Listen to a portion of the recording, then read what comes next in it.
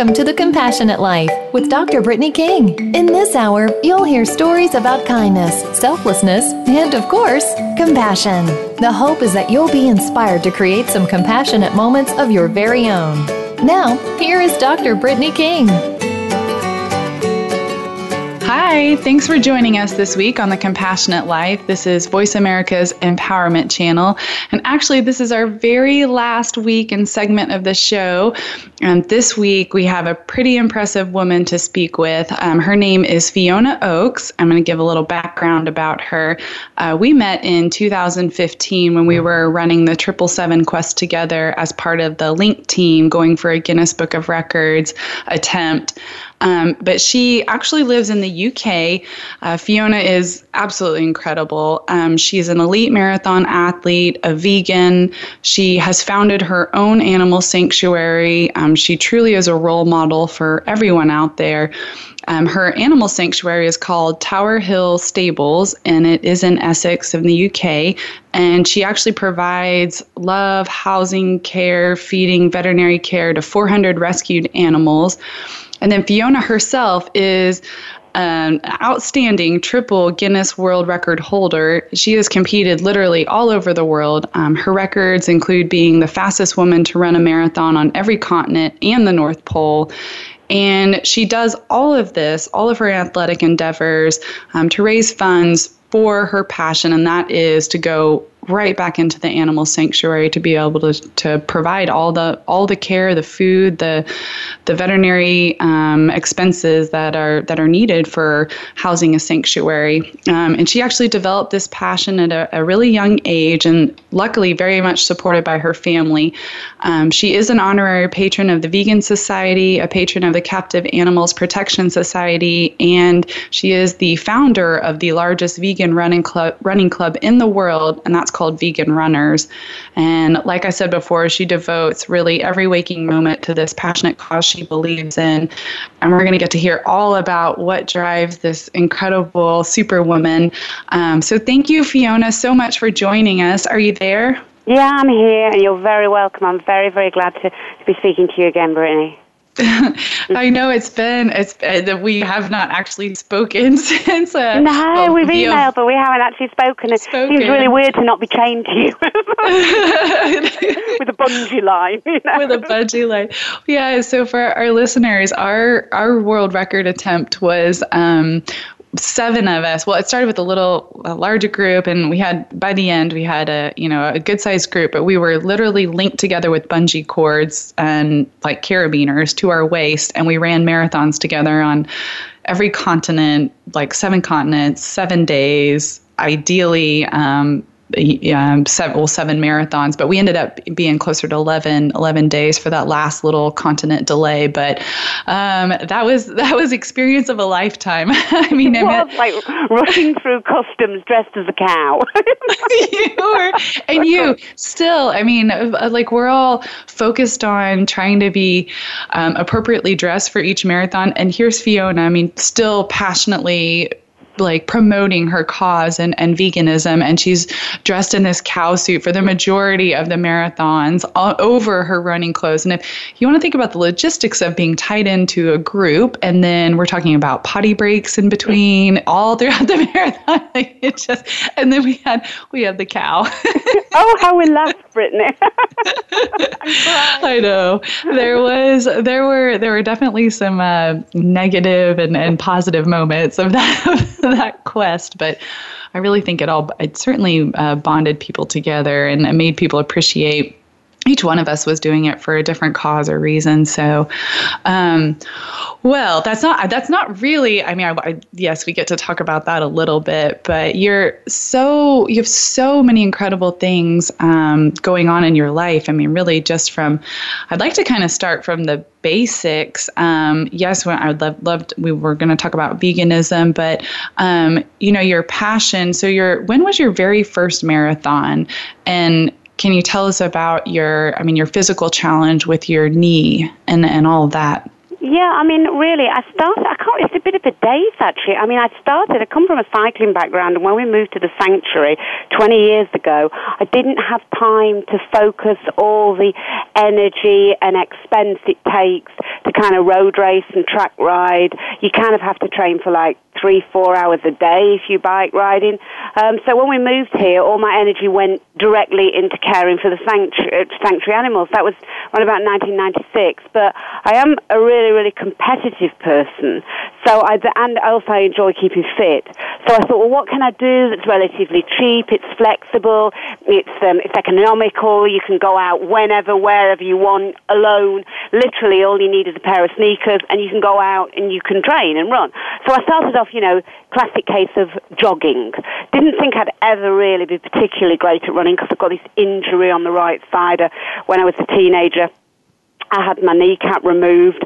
So I was told then, yeah, you're not going to walk again properly, let alone do anything, like running.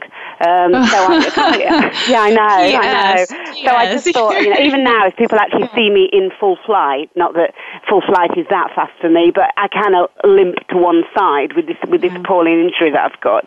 But so I I didn't set out with a grand plan and think, in 10 years' time I will be running, on the elite starts, the biggest marathons in the world and that kind of thing. It just kind of fell into place. So I started off like everybody else, just jogging.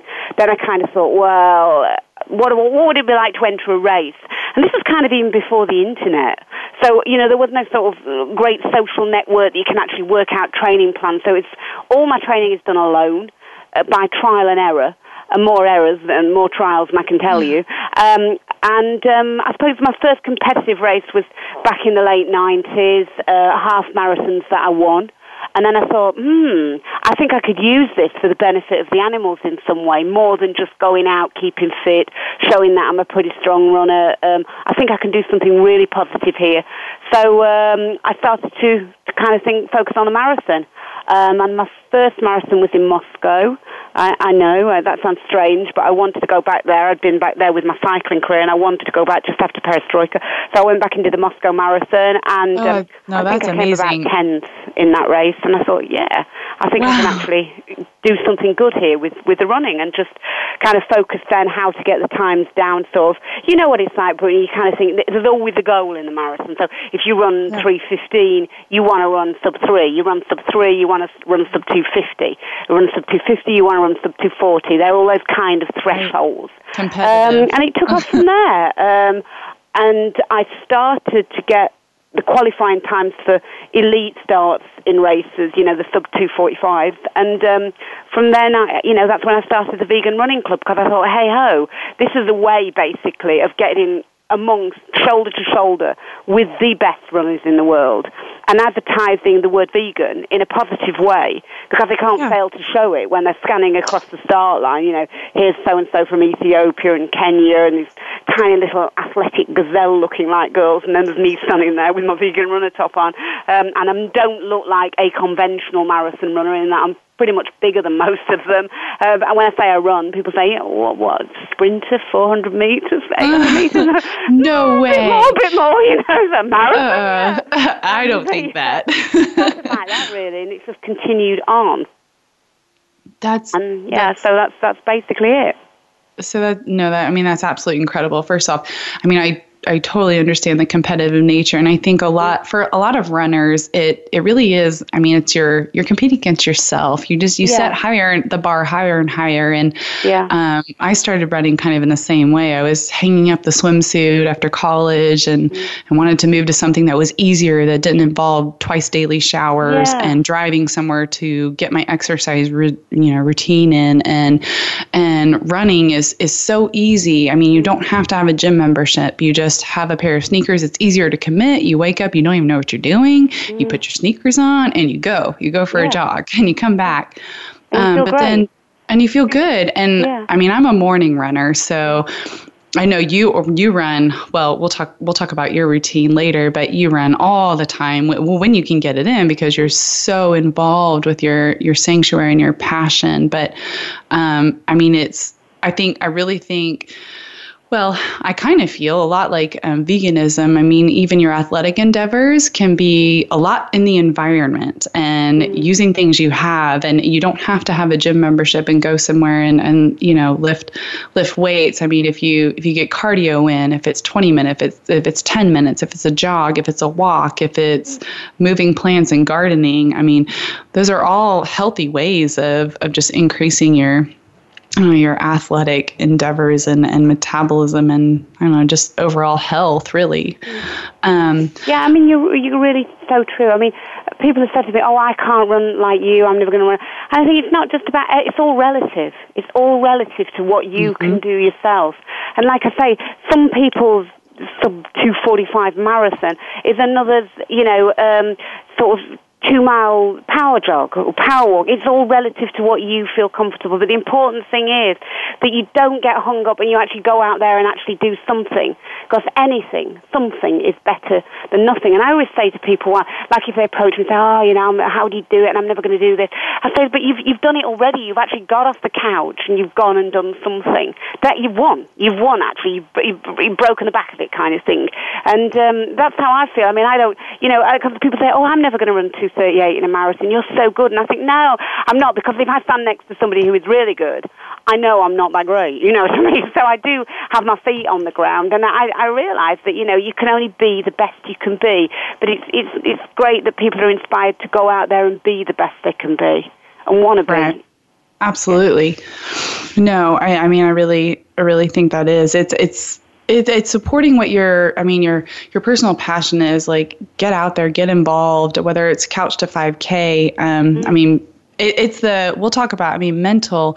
You've mentioned that many, many times when we've talked before, but in, recent interviews that you've done, it's so much of your athletic achievements or, your couch to 5K or whatever it is that gets you through your day-to-day life. Maybe it doesn't include, a run that day. Maybe it's every other day, but it's your mental state and your mental positivity and your mental capacity that gets you through whatever it is you're facing. And it's having that strength and determination, because I think that's the one thing the marathon does give you. It gives you enormous amount of focus and mental strength. Because it is tough out there. It's tough for everyone. It's like you said, a really, really important point.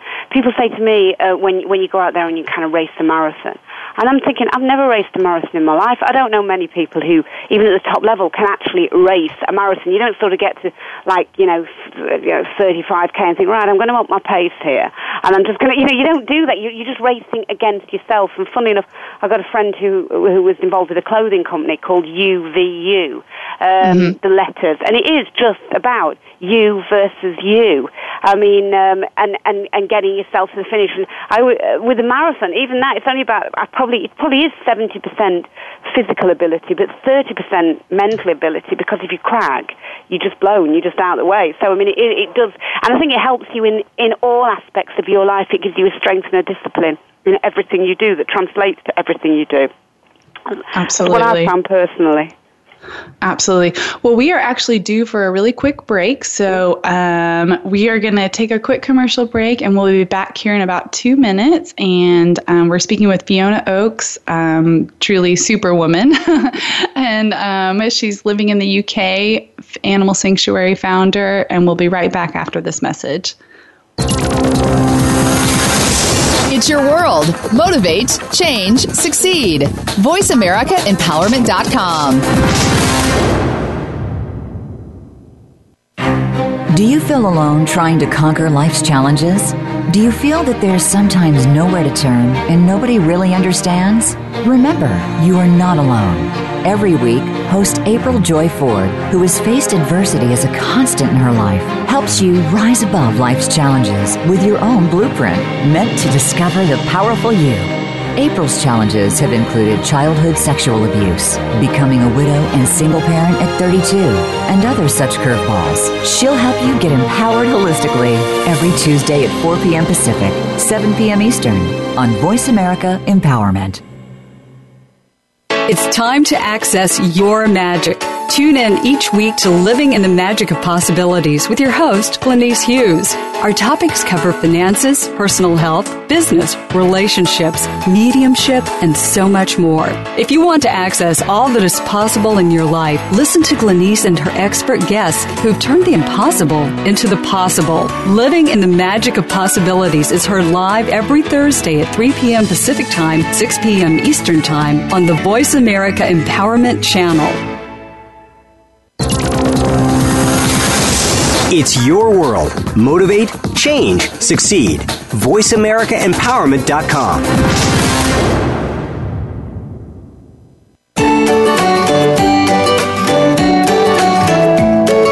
You are listening to The Compassionate Life. To reach Dr. Brittany King or her guest today, please call into our program at 1-888-346-9141. That's 1-888-346-9141. Or send an email to brittanyking.swimvet@gmail.com.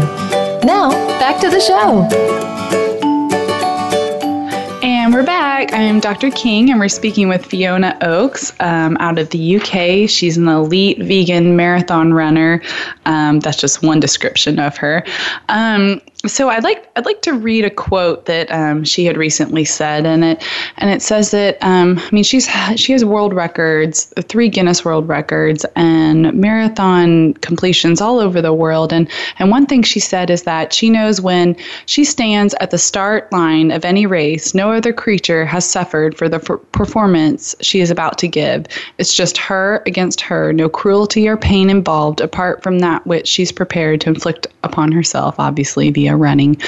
And this is of utmost importance to her, and it makes her feel comfortable about what she's about to do. So that's in regards to veganism. And I wanted to talk this segment about your lifestyle choice. It was from very early on, and I mean, how it's really driven your passion for the animal sanctuary and everything. So you chose this at a really young age, right, Fiona? Yeah, I went vegetarian when I was 3 years old by choice. None of my family was vegetarian or vegan at the time. And then purely because born out of a very childlike love of animals. In other words, if you love something, you do not harm it. You wouldn't harm your mom. You wouldn't harm your sister. You wouldn't harm your brother. Therefore, why would I harm the things I love, which are the animals? Right. And I knew very, very obviously that the meat was the flesh of an animal. So that went on for a couple of years. Then I started to ask Mum things like, well, why do you have milk? Why doesn't the cow need the milk for a baby? Why doesn't the chicken keep her eggs? Why have we got these things? How do we know she wants us to have them? And then my mum kind of had to answer very honestly. And from that point on, that was out for me. I was vegan, and I have been ever since. I will say at this point, this was a long time ago, this was back in the 70s, when it would definitely was not easy. Vegan was not even a word that would necessarily enter people's vocabulary, and if it did, they wouldn't fully understand what it meant. Really. I mean, it's very new. It's very new age. I mean, we talk about just being more environmentally conscious and health conscious vegetarian but it really is more new. Sorry, keep going. You didn't mean to interrupt. It's like, but fortunately, my mom was the pianist when she was much younger. She still plays the piano, but she had a music teacher at school who was a vegan. And it was almost like they were saying in the 50s. This was Miss Ball was almost like a Martian compared, a vegan. I mean, they nobody quite understood what Miss Ball ate and where it came from and why. But because Mum had kept in touch with her, she was able to go to this lady who was able to kind of articulate in adult terms exactly what the ethic behind it was, that it wasn't harmful, it was a very passive diet, it was cruelty-free based in Miss Ball's case as well. And that helped my mum get through what she was struggling to understand herself. Bearing in mind she wasn't vegan or vegetarian, and my family aren't particularly greatly animal lovers. I mean, it's not like I was brought up in an environment where animals were everywhere. I really wasn't. This was something purely inside me, and that would lead me to say that that's why I do believe the impact of positive role models for youngsters is really, really important in their help to identify themselves, and for those around them to understand and have comparisons, which they can say, hey, it's not so bad, my child wants to be vegetarian or vegan, but, I've got role models or examples of adults who've done this, and it's not harmful to their growth or their mental ability. So I think role models, positive role models, are really, really important, and that's why I always try to endeavour to be one if I can, to be honest with you, because I believe that children and young people are the planet's future after all. And so to educate them or to at least share with them what I believe for them to make their own decisions is really, really important.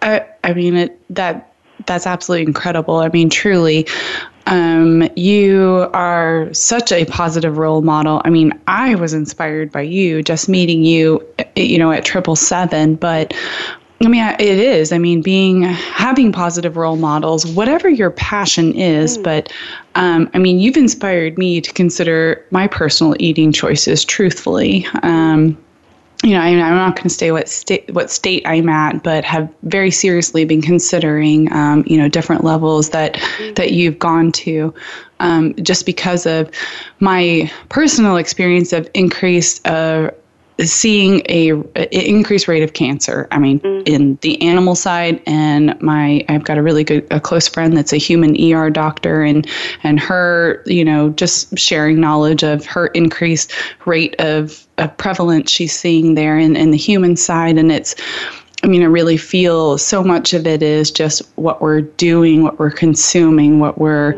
inflicting upon this planet, and then what we're consuming. And, I think everything's a personal choice and things you need to wrestle with and research about and decide what's best for you. But I just know that you've been a super inspirational role model just to me, and I'm not that much younger, but you can be a role model at any age, truly. I mean, we met some young people on our last adventure together that were role models, at a very young age. So, I think it speaks volumes just how passionate you were so very early on too, and that you, by stars or chance,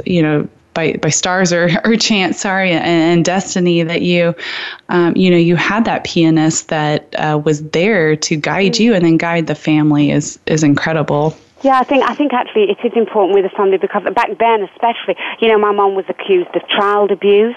Literally, yeah. And even now I get youngsters coming over to me and saying, even in Para da Cora, where I was at the weekend, some of the Portuguese children, young adults, I should call them, came over to me and said, how did you handle it with your family? Or my family aren't keen on this idea.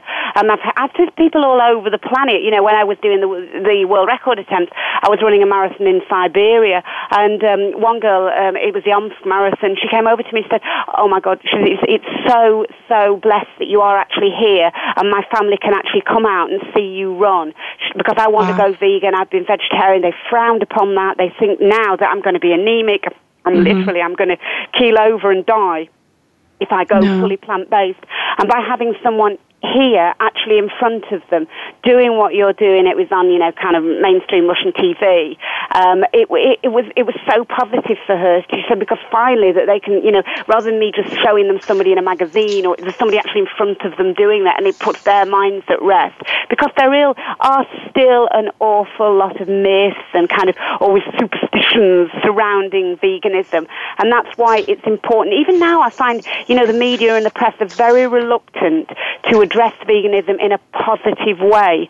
For instance, when I came back from Namibia, I did a stage race in Namibia early on in the year, and my local BBC contacted me and said, hey, we'd like to do an interview. And I thought, about the race, perhaps? Oh, no. Could you comment on the lady who died on Everest? I said, well, what do you mean? She said, well, she was a vegan. I said, well, yeah, but I don't think she died on Everest because she was a vegan. She was a vegan. Really. No. And I said, anyway, I didn't know her. I said, there aren't like 6 vegans in the world, and we all know each other. I mean, I said, but I would more think that she died on Everest, because Everest is a really dangerous place to be, and people die there on a regular basis. But if you see what I mean, they picked up on the fact of her veganism and automatically blamed this death on that. Rather than yeah, it's ridiculous, but it's just the way it is. It is. No, it's so true. I mean, media is... we like media, but media can be very biased for whatever media is fits governed the by boat. advertising, and it's. To be honest with you, Brittany, the more I've gone on, I actually went on. The only reason I ever started running, I always say very categorically to people, please don't ask me about training tips and advice. I'm happy to share with you all I know, but I'm not the expert in nutrition for this or anything. I just go and put, I'm the person like running around the house looking for the sock 2 minutes before I'm kind of due to set off to actually go running. The only time I actually think about running is the time that I'm contemplating where my kit is and getting out there and doing it. And then as soon as I get back, I just drop it back out and do the animals. It's not something that consumes my life by any stretch of the imagination. And so it's kind of really weird for people to be asking me, how do you do this and how do you do that? And I just think I just go off and do it. I mean, I really am not that deep a thinker when it comes to running, but I do it for a reason. And I think that's what probably gives me this slight edge in that I'm not kind of out there just thinking, I'd really like that trophy, or, I've really got to get another few seconds off my time. I think if I let myself down, it's not just myself here that's at stake, it's the animals I'm trying to help and the reputation of what I really believe in very strongly, which is kind of promoting veganism in kind of a positive and proactive and peaceful way, as I believe it is an ultimately peaceful ethic rather than just a diet. Absolutely. No, it's leaving that minimal footprint on Earth. I mean, truly. I think it's, by the way, she just happens to put on her sock right before. Fiona Oakes runs like 2 hours and 2.5 hours-ish marathons and has world records, 3 Guinness World Records. So you're super talented, Fiona. I do think a lot of it is just, sometimes it's passion. It's your heart in your head and you just do it. I felt like I did a lot of the English Channel that way. I'm nowhere at the level that you are, but some of my athletic adventures have been very much the same. So often wrong, but never in doubt. Your heart and your head is there. You get it done. You just do it. You get through it. When you look back on it, you don't know where it came from or however you dragged it out of yourself. But you do it. When you're there, you just get on and do it. Whether it's the belief in not wanting to let yourself down or others down, you just get out there and, like you say, you dig deep and you do it. Absolutely. I couldn't say it better. Well, unfortunately, we're due for another quick break. So we're going to take a super short little commercial break. We'll be right back to speak again with Fiona. We're going to talk more about her animal sanctuary that she's founded and all the animals that she helps, because it's super important to me being a veterinarian and everything she's helping out of, honestly, the goodwill of her heart. So we'll be right back after this break. Follow us on Twitter for more great ideas at Voice America Empowerment. How are you doing in your life? Do you control your life, or does it control you? In our hectic, over-connected world, do you spend too much time feeling tired and wired? Tune in to Master Your Life with hosts Leah Mattinson and Dr. Howard Rankin for inspiration, insight, and intelligence on how to gain control of yourself and your life. Along with some inspirational and knowledgeable guests, Leah and Howard will give you the tools needed to help you on your journey. Tune in every Tuesday at 9 a.m. Pacific Time, noon Eastern Time on the Voice America Empowerment Channel. Women in sport has come a long way in a reasonably short time. In the 1950s, most women's sport was casual, recreational competition, followed by snacks or a light lunch. Today, women's sport is competitive, powerful, and in the mainstream, whether it's collegiate, Olympics, or professional leagues. Tune in to Women and Sport, The Long Road Up, where you'll discover the path that women's sport has taken over the past 50 years and more. Featuring your host, Carol A. Oglesby. Listen Tuesdays at 1 p.m. Pacific Time, 4 p.m. Eastern Time on Voice America Empowerment. Follow us on Twitter for more great ideas at Voice America Empowerment.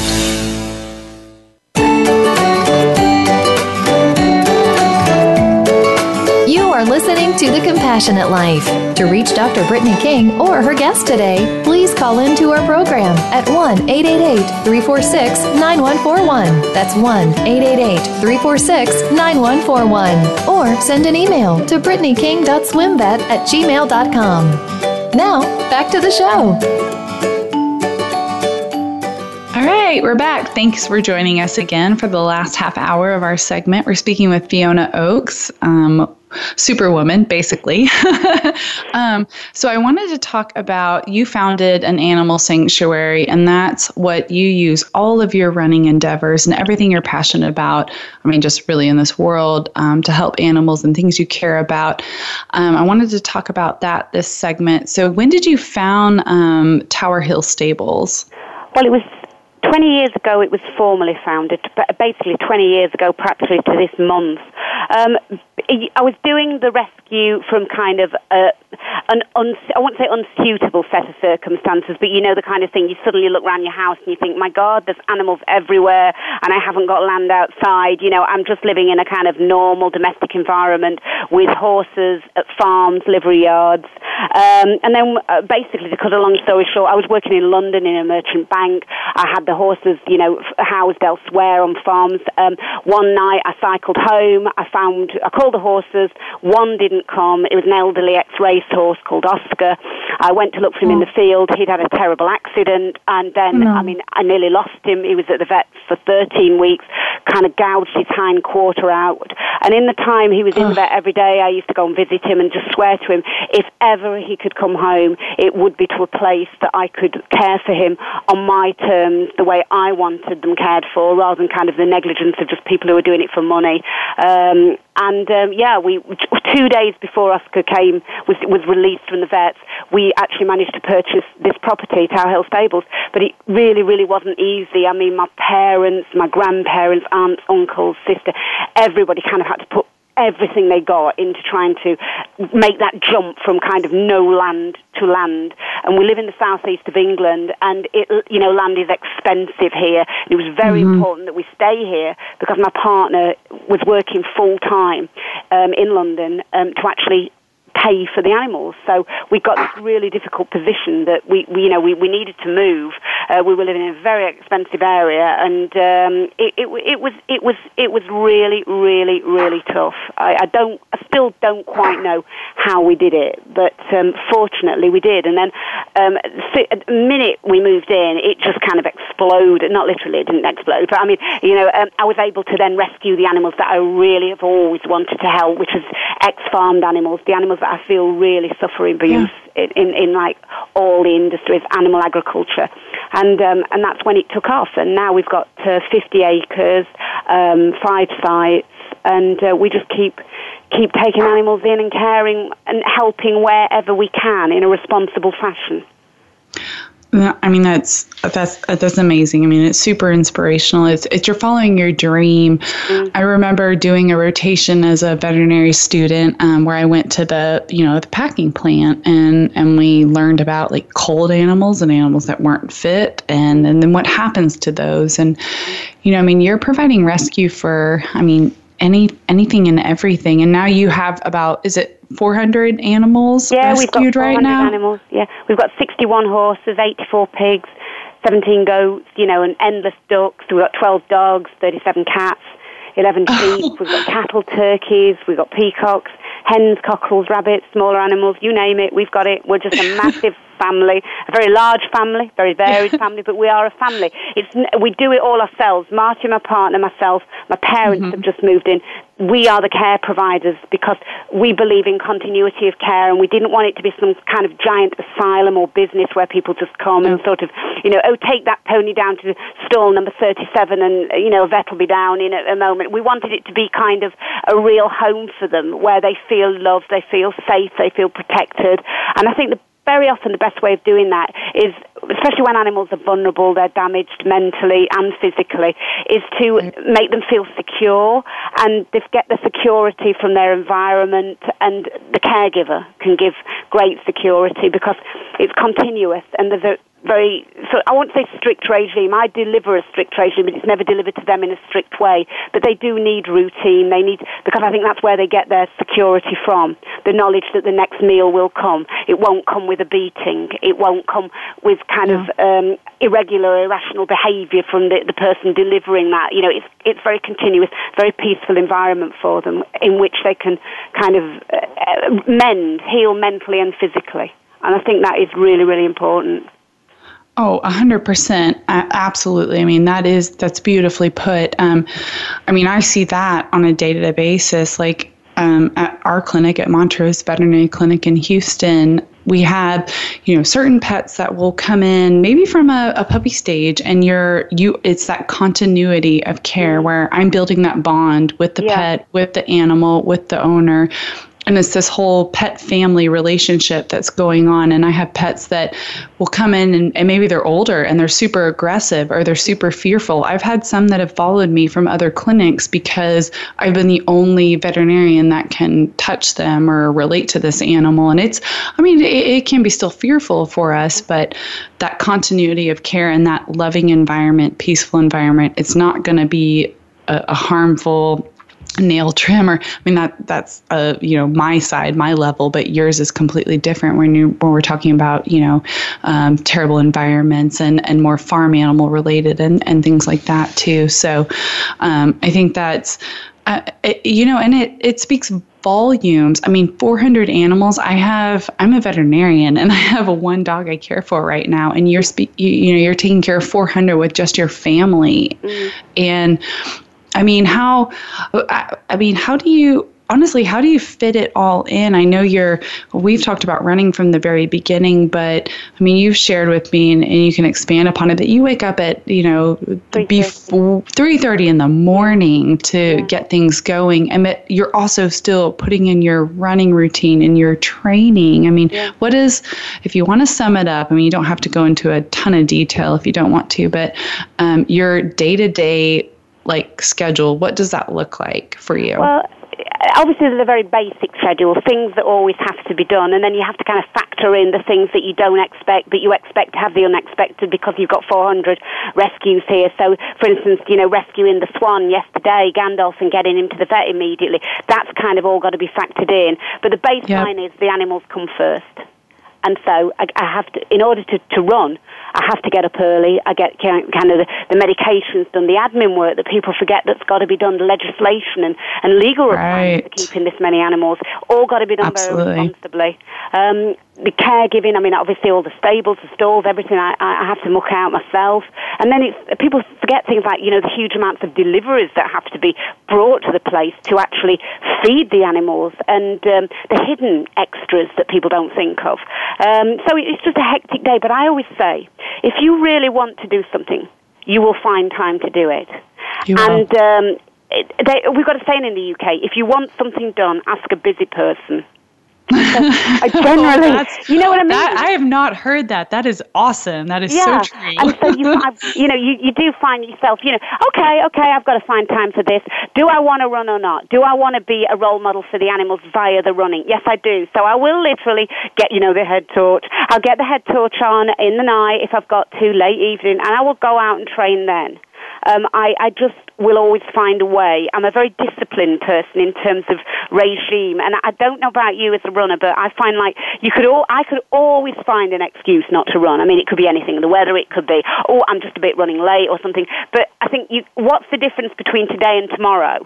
So you just find a way of squeezing it in because you know that you've got to be your best. I squeezed in my extra 20 minutes that I missed this morning before this interview. I mean, you squeeze it in, truly. I mean, you do. Yep. And so, as I say, and I think, people get, I think they get a bit bogged down. So I find the only time I have problems, actually, is when I actually stop at the pace. And you kind of think, I've just got a few days now. And that's when I kind of get the snuffles and get the colds and things. When I keep going, I'm really, it's just on a roll. It's just like, it just happens. And you know how to make it happen. But as I say, the first priority is the caregiving of the animals, and everything else is secondary to that. That's why I always strictly emphasize, although my achievements, especially on the elite starts, have been kind of semi-professional, I am very much an amateur in terms of my running, and even the money I spend on my running. And, no way are you amateur. I mean, you blow my mind. I mean, another statistic I don't think I've stated, but she's placed top 20 places in 2 of the world major marathon series, as well as top 10s in gold standard marathons, Amsterdam, Rio, Moscow, Florence, Great North Run. I mean, you're not amateur. You're absolutely incredible. But I mean, it's so true. What drives you is your passion. Whatever your passion is, life, you get things done if that's what you're using. And that's what, I mean, that's been a lot of this radio interview show type series has been, really to try to get people inspired to whatever their passion is, use your talent for good and make it happen. Share it. And I think you have to believe you can be the person you want to be. You have to believe you can do that. I mean, whatever you want to do. Okay, you can't change the world, but you can change the part of the world around you. And if everyone did that, we would change the world. If everyone had that belief and determination to not just sit there and say, oh, well, there's nothing I can do about it, so I just won't do anything. If you do something, and the person next to you does something, then we're really going to get the job done, for the planet, for the environment. I mean, as I say, the statistics are there for people, whether you love animals, whether you love the environment, whether you love yourself. You need to be more conscientious and careful about the way you're using resources. That's kind of my passionate message. With the veganism, it used to be just don't hurt animals. That's where I came from originally. But now it's kind of moved on to more, by not hurting the animals, you really are saving yourself, you're saving the environment, you're saving the future of your kids and grandchildren by just considering what your actions are and going out there and doing something positive to influence other people to start realizing that, we're all tiny little entities, but together we can make a difference if we all become more aware and willing to do it. And realize that every little action you take has a significance in the world, and make that significance for the good rather than for the bad, I guess. No, that's perfect. I mean, that's absolutely right. I mean, positivity and then giving it back, and the smallest footprint you can make as far as your consumption and your environmental impact, truly, on this world. So, I think, I feel like we should have interviews of you on every station, every media, weekly, truly. Truly, Fiona, you really are, just a really great human, for no other way to put it. But all right, well, we are actually due, unfortunately, for another quick break, but we're going to be back here to finish up our last segment with the fabulous Fiona just after this short commercial break. Thank you. Friend us on Facebook to keep up with what's empowering the world. Voice America Empowerment. When you see someone, are you seeing the person or the perception? We see labels such as fat, thin, black, white, rich, poor, but we don't always see the true identity. Listen for New Dimensions with Reverend Nicholas Barrett. On this program, we'll embrace the breaking down of societal paradigms, our norms, and acceptance of our false selves. You can find your identity the way that God intended. Forget all the labels that you think you see. Tune in every Wednesday at 8 a.m. Pacific Time, 11 a.m. Eastern Time on Voice America Empowerment.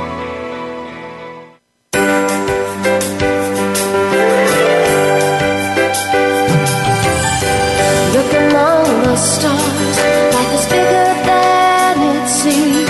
Get inspired, encouraged, and connected on our lively, award-winning Healthy Living Power Hour. Star Style Be the Star You Are with hosts Cynthia Bryan and Heather Brittany. Live every Wednesday at 4 p.m. Pacific on the Voice America Empowerment Channel. Tune in to the Power Party for positive, uplifting, life-changing talk radio. Visit starstyleradio.com. Do it with style, star, star. Do it with grace when all else fails. You land in us on Facebook to keep up with what's empowering the world.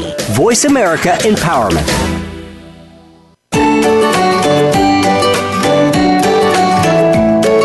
You are listening to The Compassionate Life. To reach Dr. Brittany King or her guest today, please call into our program at 1-888-346-9141. That's 1-888-346-9141. Or send an email to brittanyking.swimvet@gmail.com.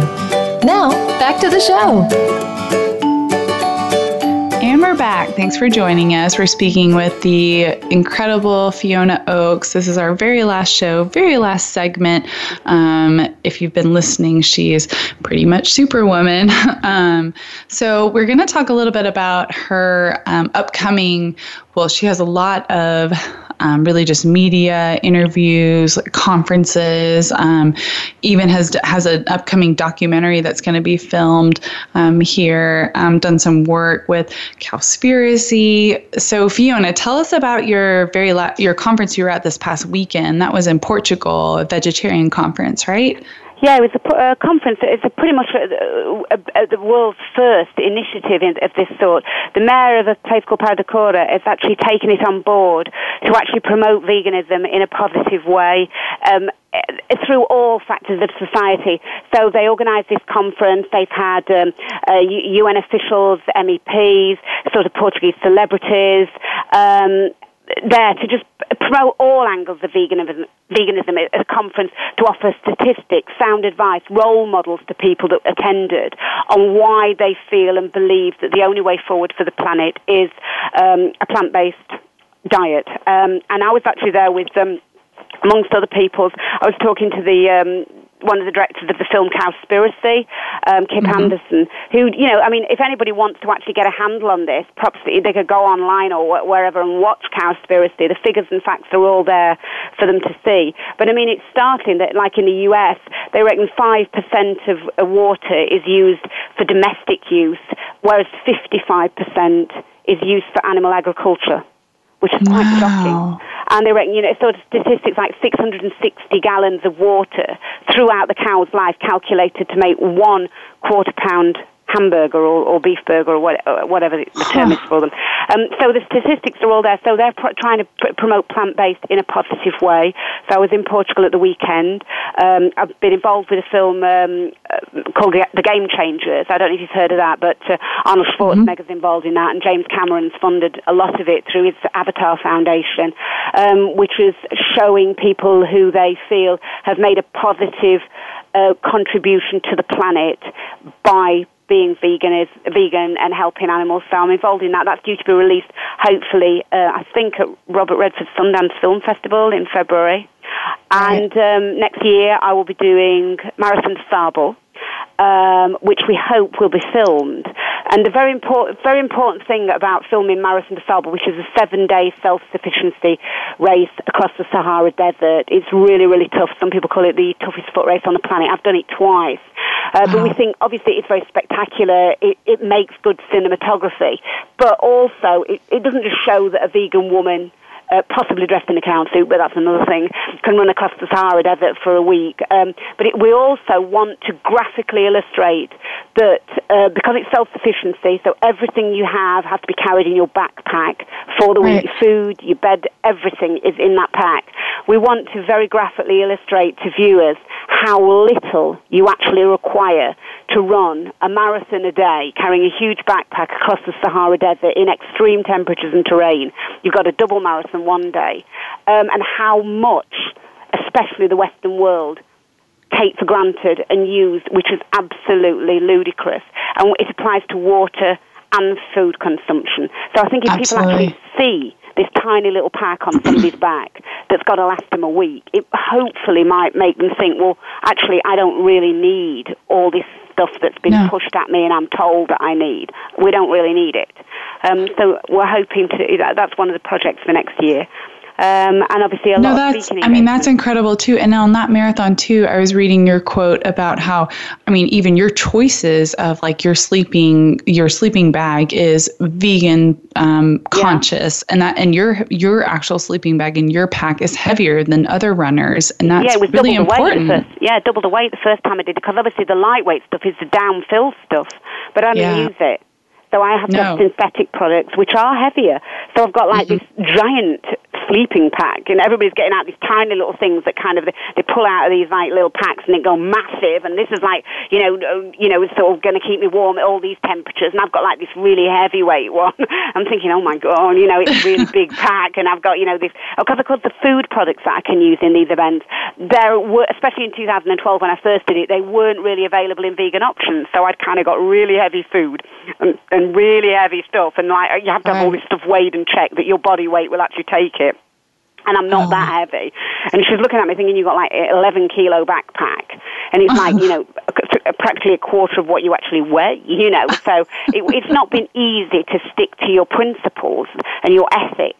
But I don't think it is in life. If you're a very ethical and principled person, it's a lot tougher to go against the grain than just to kind of sit back and say nothing. And I think they say like the opposite of good is not bad, but it's kind of apathy. It's actually something's wrong, but you don't stand up and say something about it.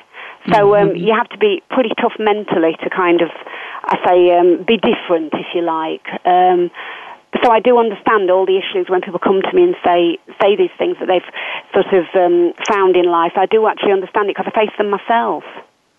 Absolutely. And I think you're, again, the perfect role model. And going back to our earlier segment, role model and inspiration and a resource for people to look to when they do face those challenges. Because, it's sticking to a principle and believing in something that's important to you and important to your heart, truly. That's sticking with it. If I leave this planet, and so, I feel that like kids can say, if parents tackle them. I remember winning a marathon once, and I was like the first woman to break, the certain 255 or something barrier in this race. It's a real toughie.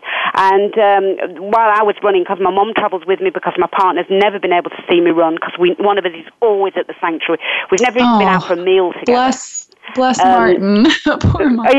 Bless him, He's there. And so the mayoress was talking to my mum. She was going to hand the prizes out afterwards, and her daughter was 14 and wanted to go vegetarian. The lady mayoress was like, I'm not so sure about this. I'm not sure that you'll grow. You might be able to get by now, but what's it going to be like in the future? So when my mum said, this is my daughter coming, she's right in top place with the men. I was wearing my vegan runner top. When she presented me with my trophy, she said, you've relayed all my fears for my daughter. I'm really happy because I know that not only are you a role model for, you've been vegetarian, vegan for so young, but look at you now. So I kind of want to be positive proof for parents or people or doubters that a healthy vegan child will grow into be a healthy vegan adult. That's just a fact. There's no detrimental diet. And not just an adult, but an adult that can achieve, athletic endeavors too. Exactly. That's another passionate cause of yours, is that you don't, it's not just that you can function through life, it's that you can achieve incredible feats like you have achieved. You're such an inspiration, Fiona, truly. Thank you. But that is the important thing. My kind of take on it, Brittany, was very, very simple. Very, very. There's no great model to what I was thinking. I was just thinking to myself, I'm vegan. I'm frustrated that veganism does not get portrayed positively as a healthy option.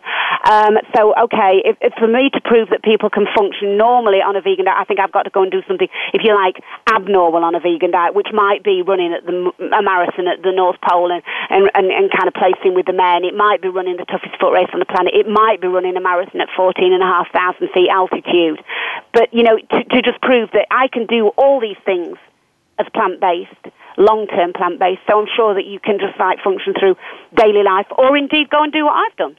Go and do what I've done, and it's not going to stop you. In fact, I think the one thing that people say to me when they come to veganism or vegetarianism or plant-based, or whatever you want to call it, after they've been omnivorous, is that they don't just feel better in their body; they feel better in their mind. And that's what I was kind of saying with when I stand on the start line. I really do feel, okay, this is going to hurt, but at least it hasn't hurt anything or anyone else. And that's that's very, very dear to me, very dear to my heart. It is. It's so much of this life is about your mental capacity. So we're about to close this hour out. I wanted to share with our listeners, how can people support your sanctuary? How can they find you? How can they donate? What are their resources? Well, the best way to actually donate to the sanctuary is find the main website, which is towerhillstables.com, which is TOWERHISSTABLES, towerhillstables.com. And there's a donate button at the top of the page, which you can press, and there's all different ways that you can kind of donate via PayPal or what you can do to help. Or you can just search for Tower Hill Stables on the internet, or just search for Fiona Oakes, and then you'll find my Facebook page and just write to me. And if you want advice, or you even want advice on the veganism or the running, I'm always here. I'll always answer. I just wanted to spread the message, spread the love to everyone that is interested in what I've done, and even just got questions about it, just curious. Just contact me, and I will be happy to. I will find the time to write back, and I will help you all I can, wherever I can. It's so true. I mean, you're honestly like a celebrity. And even when I met you in 2015 for our 777 quest, I mean, you were so just compassionate and just, I mean, honestly, I chose you for one of our interviews because I felt you embodied the compassionate life and every sense of the word. And I just want to thank you so much for being you, I mean, truly, and for doing everything you do, and then just for, doing this interview too. But please support Fiona Oakes and Tower Hill Stables. You can find them at towerhillstables.com. And any last piece of advice, Fiona? Yeah, just go out there and believe who you are, what you're doing is going to make a difference. You can do anything. The sky's the limit if you just have the confidence to go out and try. And even if people say you can't do it, like they told me I couldn't run, I'm not saying you can do anything, but, you can certainly find a lot more in yourself. If you're in touch with your soul, your mind, and your body, you can achieve great things, and you can make a difference to others. And the giving to others and giving back to the planet is so much more rewarding than just anything you could ever buy materialistically for yourself. Big sigh. That's so true. I mean, it really is. I couldn't have said it better, truly. So thank you, Fiona. It's been a pleasure. I can't wait to follow you in all of your future endeavors, and upcoming media and films and documentaries. And I hope to meet you again and we run again together sometime in the future. But thank you so much, Fiona, for joining us. And this is The Compassionate Life. This is our final episode on Voice America's Empowerment Channel. And I'm Dr. King. And thank you, Fiona. Thank you.